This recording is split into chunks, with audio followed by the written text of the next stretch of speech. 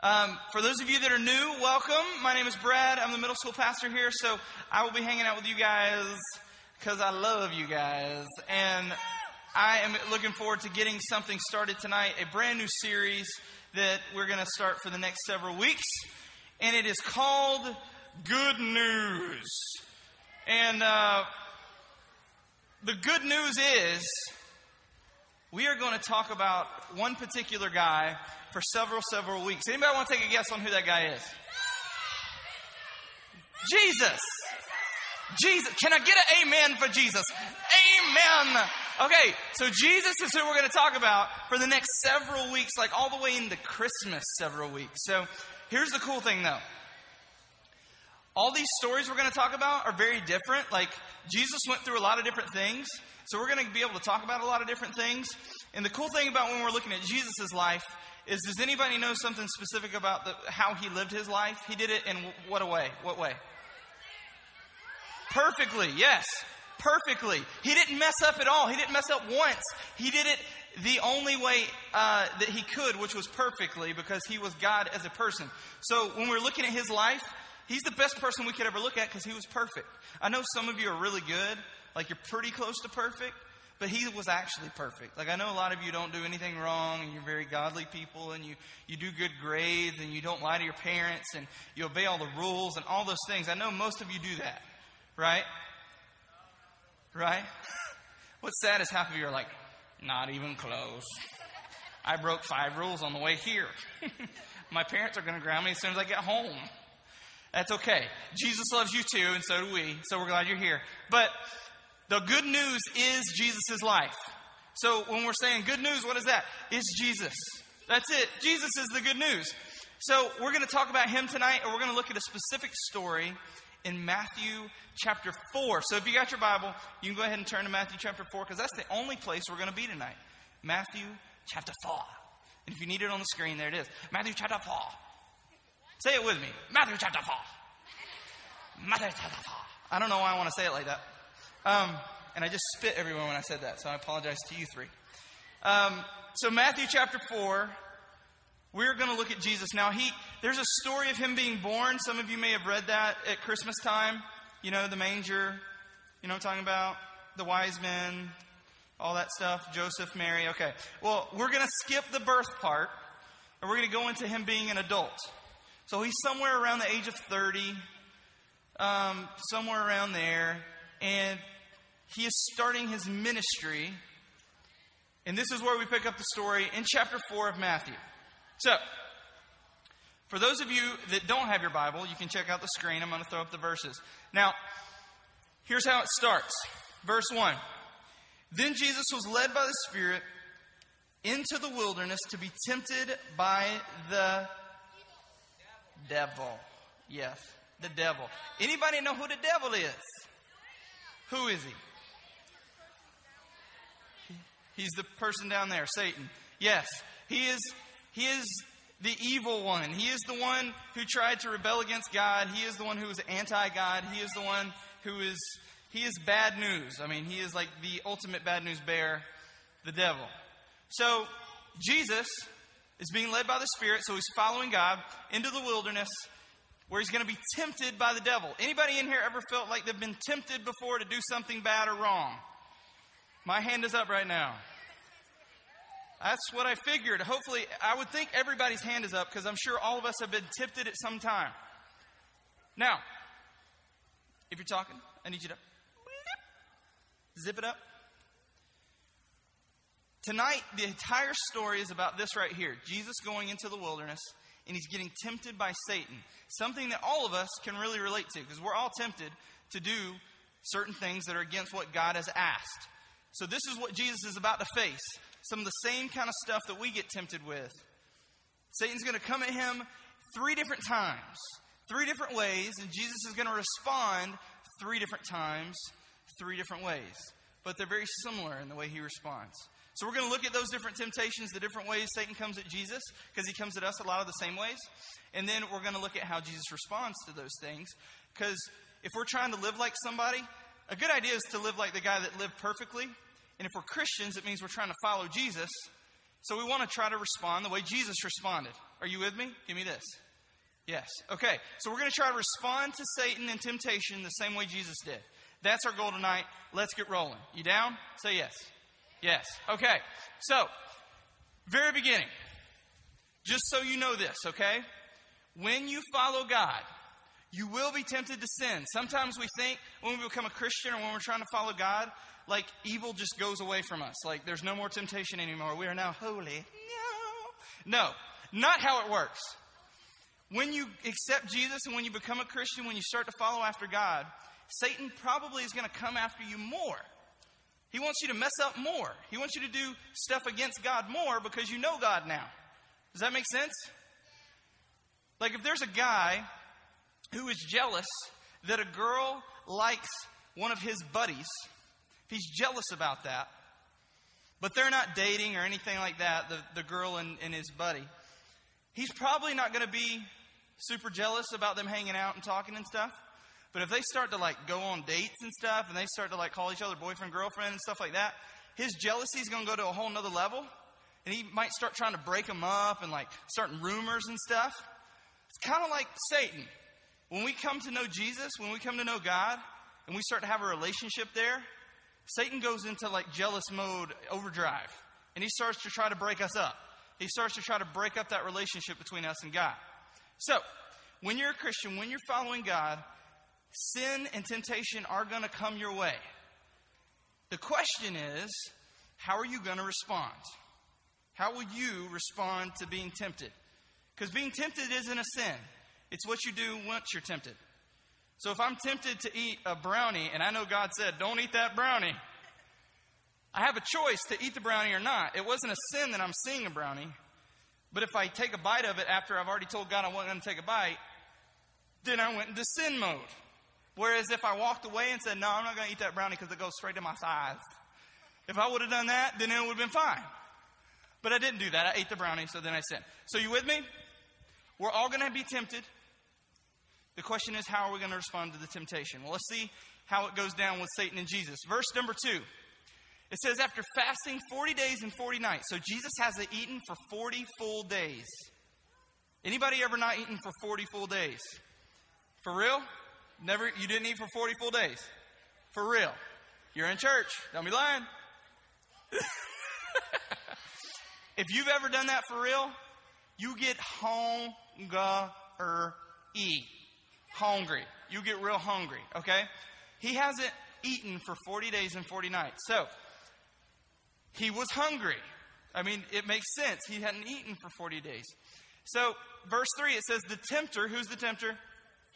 Yes, Satan, right. The tempter came to him and said, if you are the Son of God, tell these stones to become bread.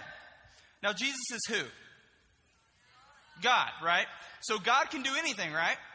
So Jesus could technically turn these stones into bread, right? Yes. So when Satan's tempting him to turn stones into bread, it's not like a ridiculous request because Jesus could actually do it if he wanted to. So this isn't like if he came to me and said, hey, turn that chair into jerky. That's ridiculous because I can't turn this chair into jerky. I'm not Jerky Man with jerky powers. Although I do love jerky. If there was some... Anybody got any jerky? I'm just kidding. I can't turn that into jerky, but God, Jesus, could turn stones into bread. So Satan tempts him with this. And he tempts him with that because he's hungry, right? I mean, bread sounds pretty good when you're hungry. So, one thing we see about that temptation right there is Jesus' identity was questioned. At the very beginning, Satan says, okay, if you're the Son of God, then do this. So he's questioning who he is. Like, okay, if you're really Jesus, then do almost like a double dog dare kind of thing, you know? Like, if you're really good at basketball, then I dare you to dunk it. I dare you. It's like a dare. Like, if you're really Jesus, then turn these stones into bread. That's kind of what Satan's doing to Jesus right now. He's kind of double dog daring him. So, he questions his identity, similar to how he does with us. If he tempts us with something, he tempts you with something, he's going to question your identity probably at some point. Oh, you say you're a Christian? Well, I dare you to do this. You say you love God? I dare you to do this. You say you're a child of God? Okay, I dare you. So he questions his identity a lot of the same way he does with us. Now, this is what else he does. Satan knew Jesus knew his need. His need was hunger. His need was food. He was hungry. So he tempts him to fill the need himself, for Jesus just to take care of it instead of trusting God for it. Kind of the same way he comes at us sometimes. Oh, hey, you want some money for a snack this afternoon? Cool. Well, you see the dude like 2 desks up on the left? He's about to go to the restroom. When he does, he's got $2 in his desk. Take the $2 and go get you a snack. It's going to be perfect. So you could say, okay, I'm going to give into that, and I'm going to go get the money, and I'm going to go get a snack because I'm hungry. And you could try to fill the need yourself, or who knows, you might just ask around and be like, hey, does anybody got some money? I'm really hungry. I'd like to go get a Twinkie. And somebody might give you some money and you go get a Twinkie and you did it like the good way, the right way. You didn't steal. So Satan can kind of come at us the same way. Like, oh, you have a need? Well, why don't you just fill it yourself and it'll be good. It'll be all good. So that's how he comes at Jesus. Now, how does Jesus respond? Well, this is what he says. Verse 4, Jesus answered, it is written, man shall not live on bread alone, but on every word that comes from the mouth of God. So Jesus quotes the Bible right there, okay? He was actually quoting. Does anybody know that quote, by the way? Because if you know that, that's amazing. Anyone? What is it? What? Anybody know? What is it? Awesomeness.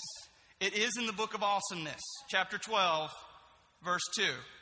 Totally kidding. JK. No, it's in Deuteronomy chapter 8. He's quoting a verse when he says that.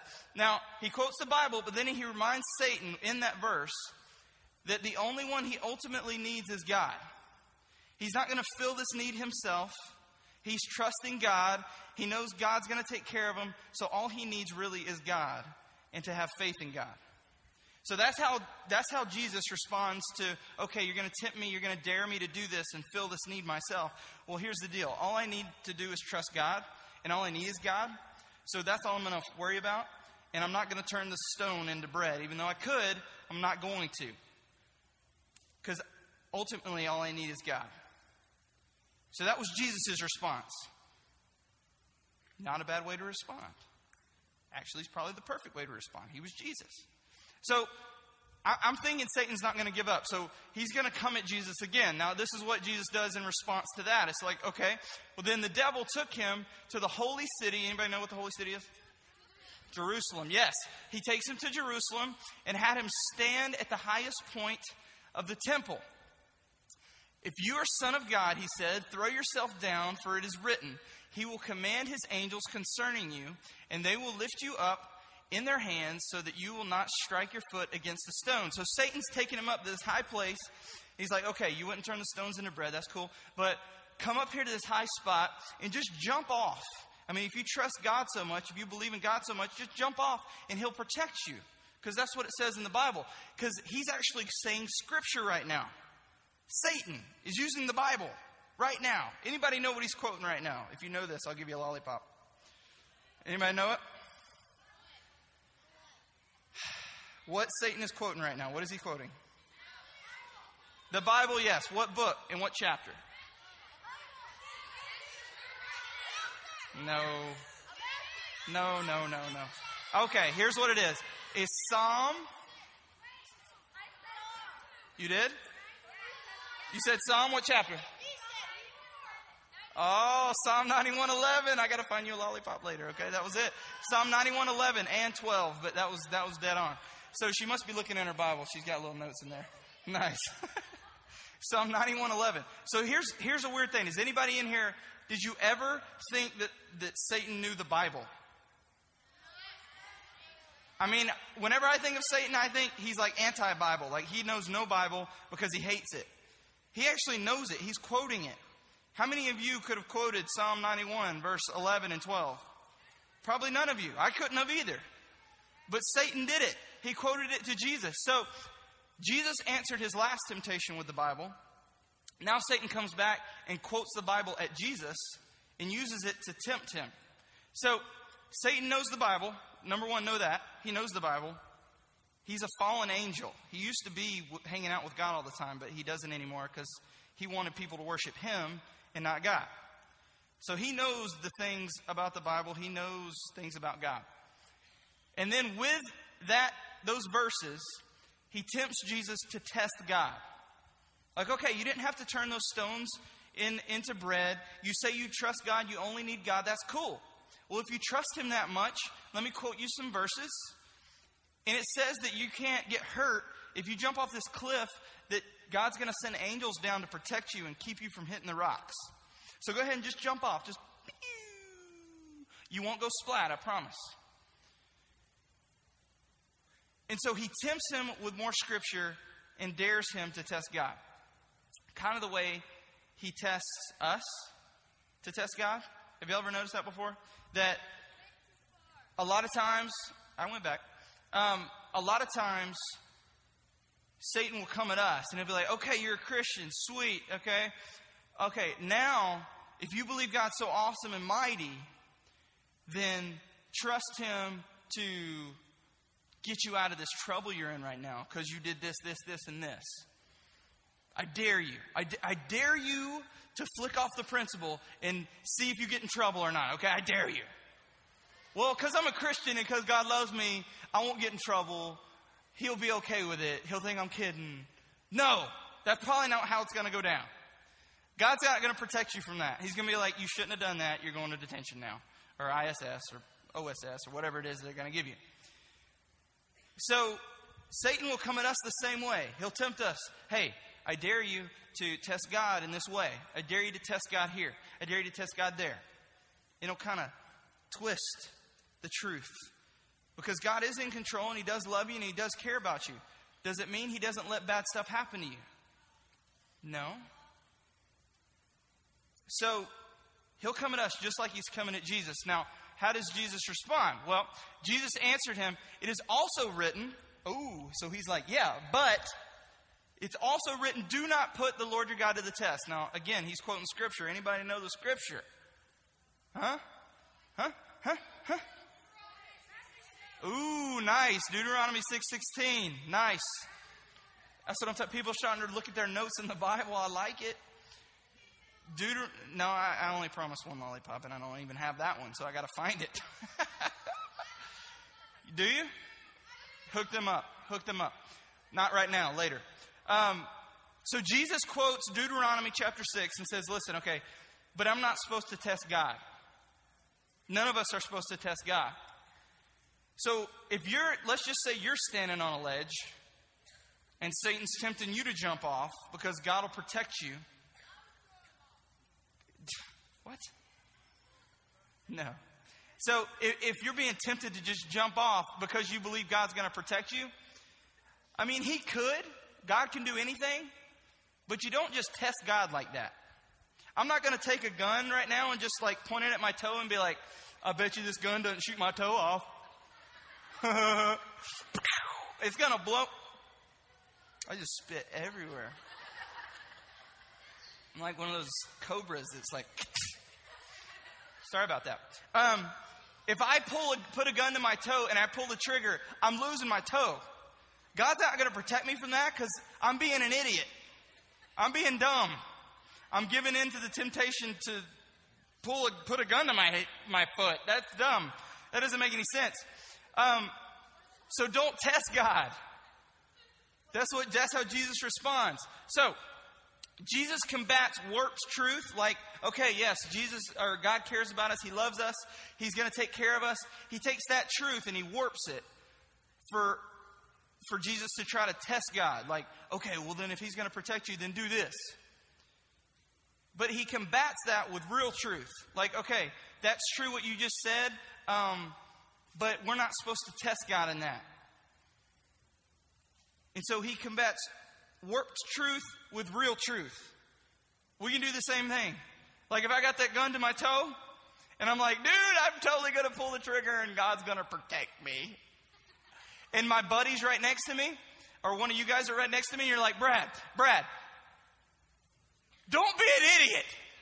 Don't shoot your toe. It will blow your toe off. I'm telling you this because God loves you, and he wants you to have all your toes. You'll never be able to play soccer again. Don't do it. And then if I don't do it at that point, you've combated my warped idea of truth with real truth. Like, Brad, if you do that, you're going to blow your toe off. That's the truth. I'm going to blow my toe off if I put a gun to my toe and pull the trigger. So, Jesus, and that's a ridiculous example of the fact that Jesus combats warped truth with real truth. And we can do the same thing. Now, Satan's not done. It's like, okay, you didn't turn the stones into bread. You didn't jump off the cliff. I got to come at you a different way. And so here's what he does next.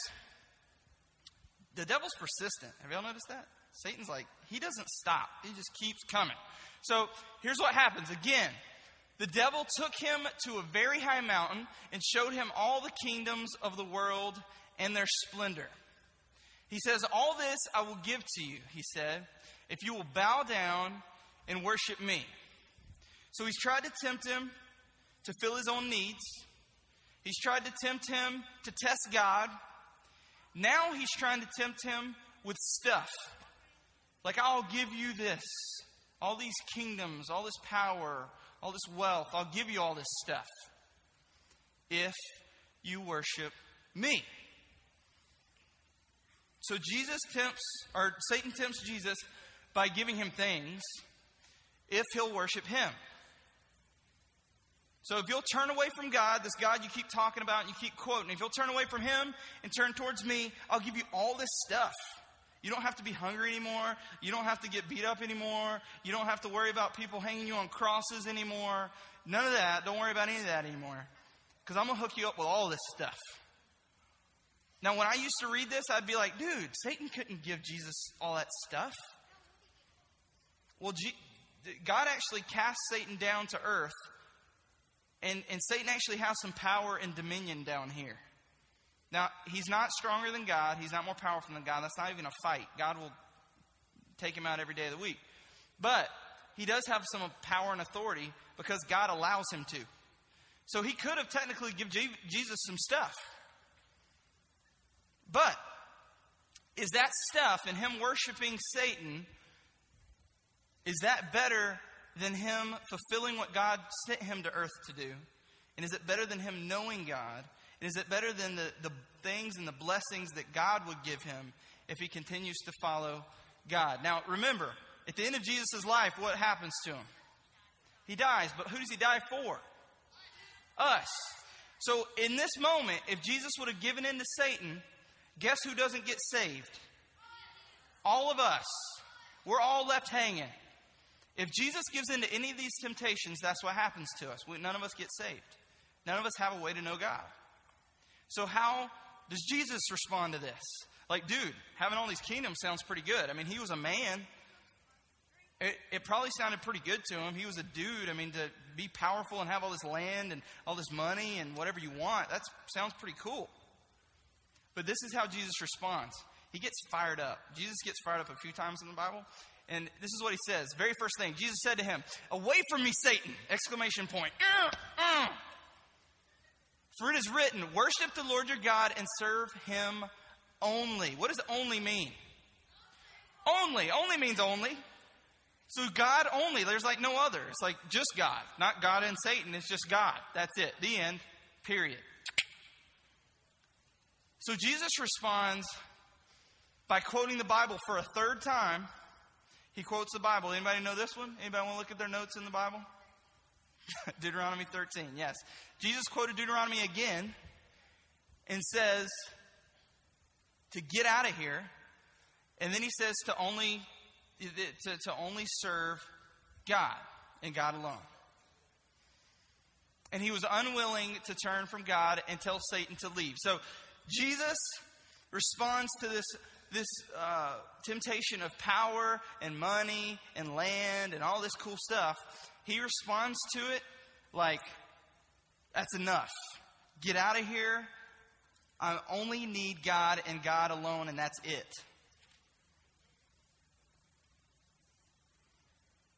How many of us respond that same way when Satan comes at us and he says, dude, hey, if you make fun of this guy right now in class, if you make everybody laugh with this comment that's going to make him feel like lower than dirt, but if you say this, people will laugh. People will think you're cool and funny. If you do that, it'll be awesome. And I'll give you all that if you just make fun of him right now. Just make fun of him. Blast him in front of everybody. How many of us respond in that scenario with, ooh, I don't need to do that. God loves that dude just as much as he loves me. God wants me to not tear that person down, but he wants me to love on that person. But then how many of us in that same situation would be like, ooh, yes, I'm going to blast him. And you go for the laugh, and you go for the popularity, and you go for people thinking you're cool and thinking you're awesome. And then the very next day, they're making fun of you. Because that's how it goes in middle school, man. I remember. I would make fun of somebody one day, the very next day, I'm getting made fun of. Like crazy. It was like dog eat dog in middle school. Like you just had to always try to go after somebody so you could try to be cooler than everybody else. And so if you guys in here responded like this, when we have this temptation of popularity and being cool and having more friends and all that stuff that aren't really there, if we keep just going after that stuff, how much better would it be if we responded like Jesus, where we just say, no, we're not doing that. We're just going to follow God. And God loves all these people. Even the ones that are making fun of me right now, they love them too. What if we started to respond like that? What if you guys started to respond like that in your middle schools? It'd be unbelievable. It would start to change things. It really would. I know it seems like I can't change my school. My school's too crazy. There's too much drama. Anybody had some drama in middle school before, yeah? Amen. Okay, that's what I thought. This kind of stuff right here, guys, is what helps eliminate the drama. That's right, I said drama. Now, here's a few tips we can learn from this, okay? And these are the things I want you to take away from this. If you get nothing else, I want you to get these 4 things right here, okay? These are some of the things we get out of how Jesus responded to temptation in this story, okay? Number 1, you don't need to talk. That's not the tip. That's just rule number 1. All right, tip number 1 is know the Bible. It's hard to know the truth when you're not reading it, right? So my encouragement to you is, if you've been slacking on this, or maybe you've never done it, start doing it today. Start reading it today. We have those things that I've told you about, conversation starters. They're out in the atrium every Wednesday night. You can grab one any night you want. They'll tell you how to read the Bible, or tell you what to read in the Bible for a month. So grab one if you need some help on what to read.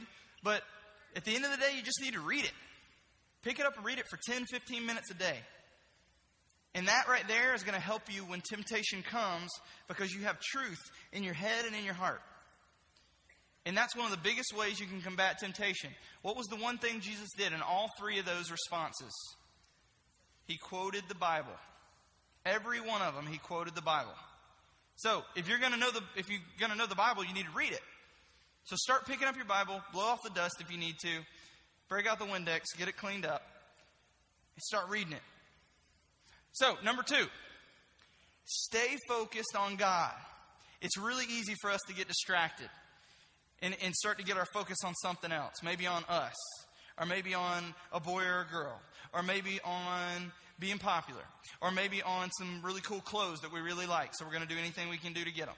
Or maybe on breaking curfew. We can get our eyes fixed on so many different things. Keep them on Jesus. Keep them on God. Stay focused on Him. Jesus, through the entire time he was tempted, kept pointing back to Scripture and the Bible and his relationship with God. That was the most important thing to him.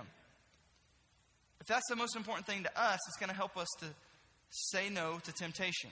Now, number 3. You got to remember, Satan is a liar. Satan never is telling the truth. He is always a liar. Now, he's quoted Scripture, right? There's truth in that. The way he used the Scripture was a lie. It wasn't right. It wasn't true. The way he's going to kind of come at us is going to seem really good. When you're tempted to do something against God, it's going to seem good.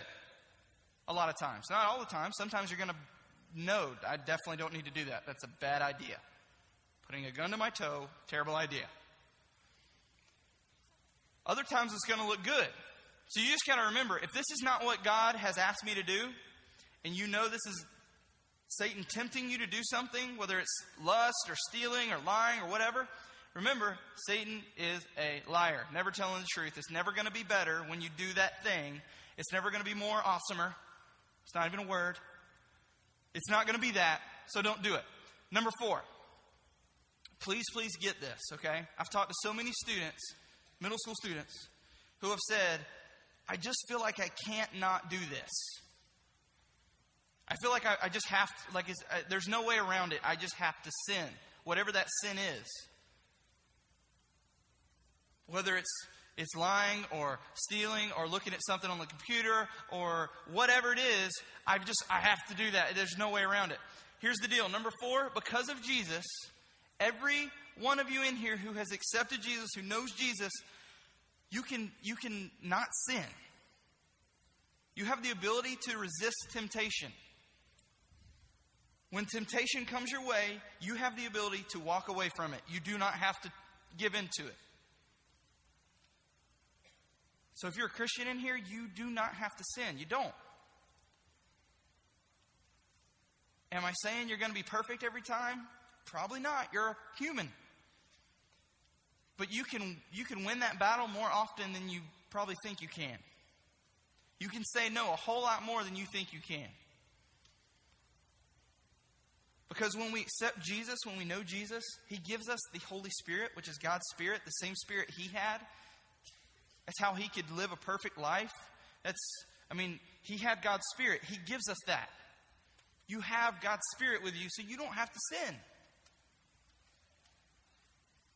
So when we're talking about Jesus, we're talking about temptation, and we're talking about how we can respond the same way Jesus did. These are 4 things. You can write down on your notes. You can put it on your mirror. You can keep it in your notebook at school. You can keep it in your Bible. Something to remind you. Dude, when temptation comes my way, because it's going to, here's some things I can do to combat it. I need to be reading my Bible. I need to remember that God is my focus. He's my priority. He's the one that loves me like crazy. Satan doesn't. Satan's a liar. God loves me. Jesus loves me. And I don't have to sin. I don't have to give into this. I don't have to do it.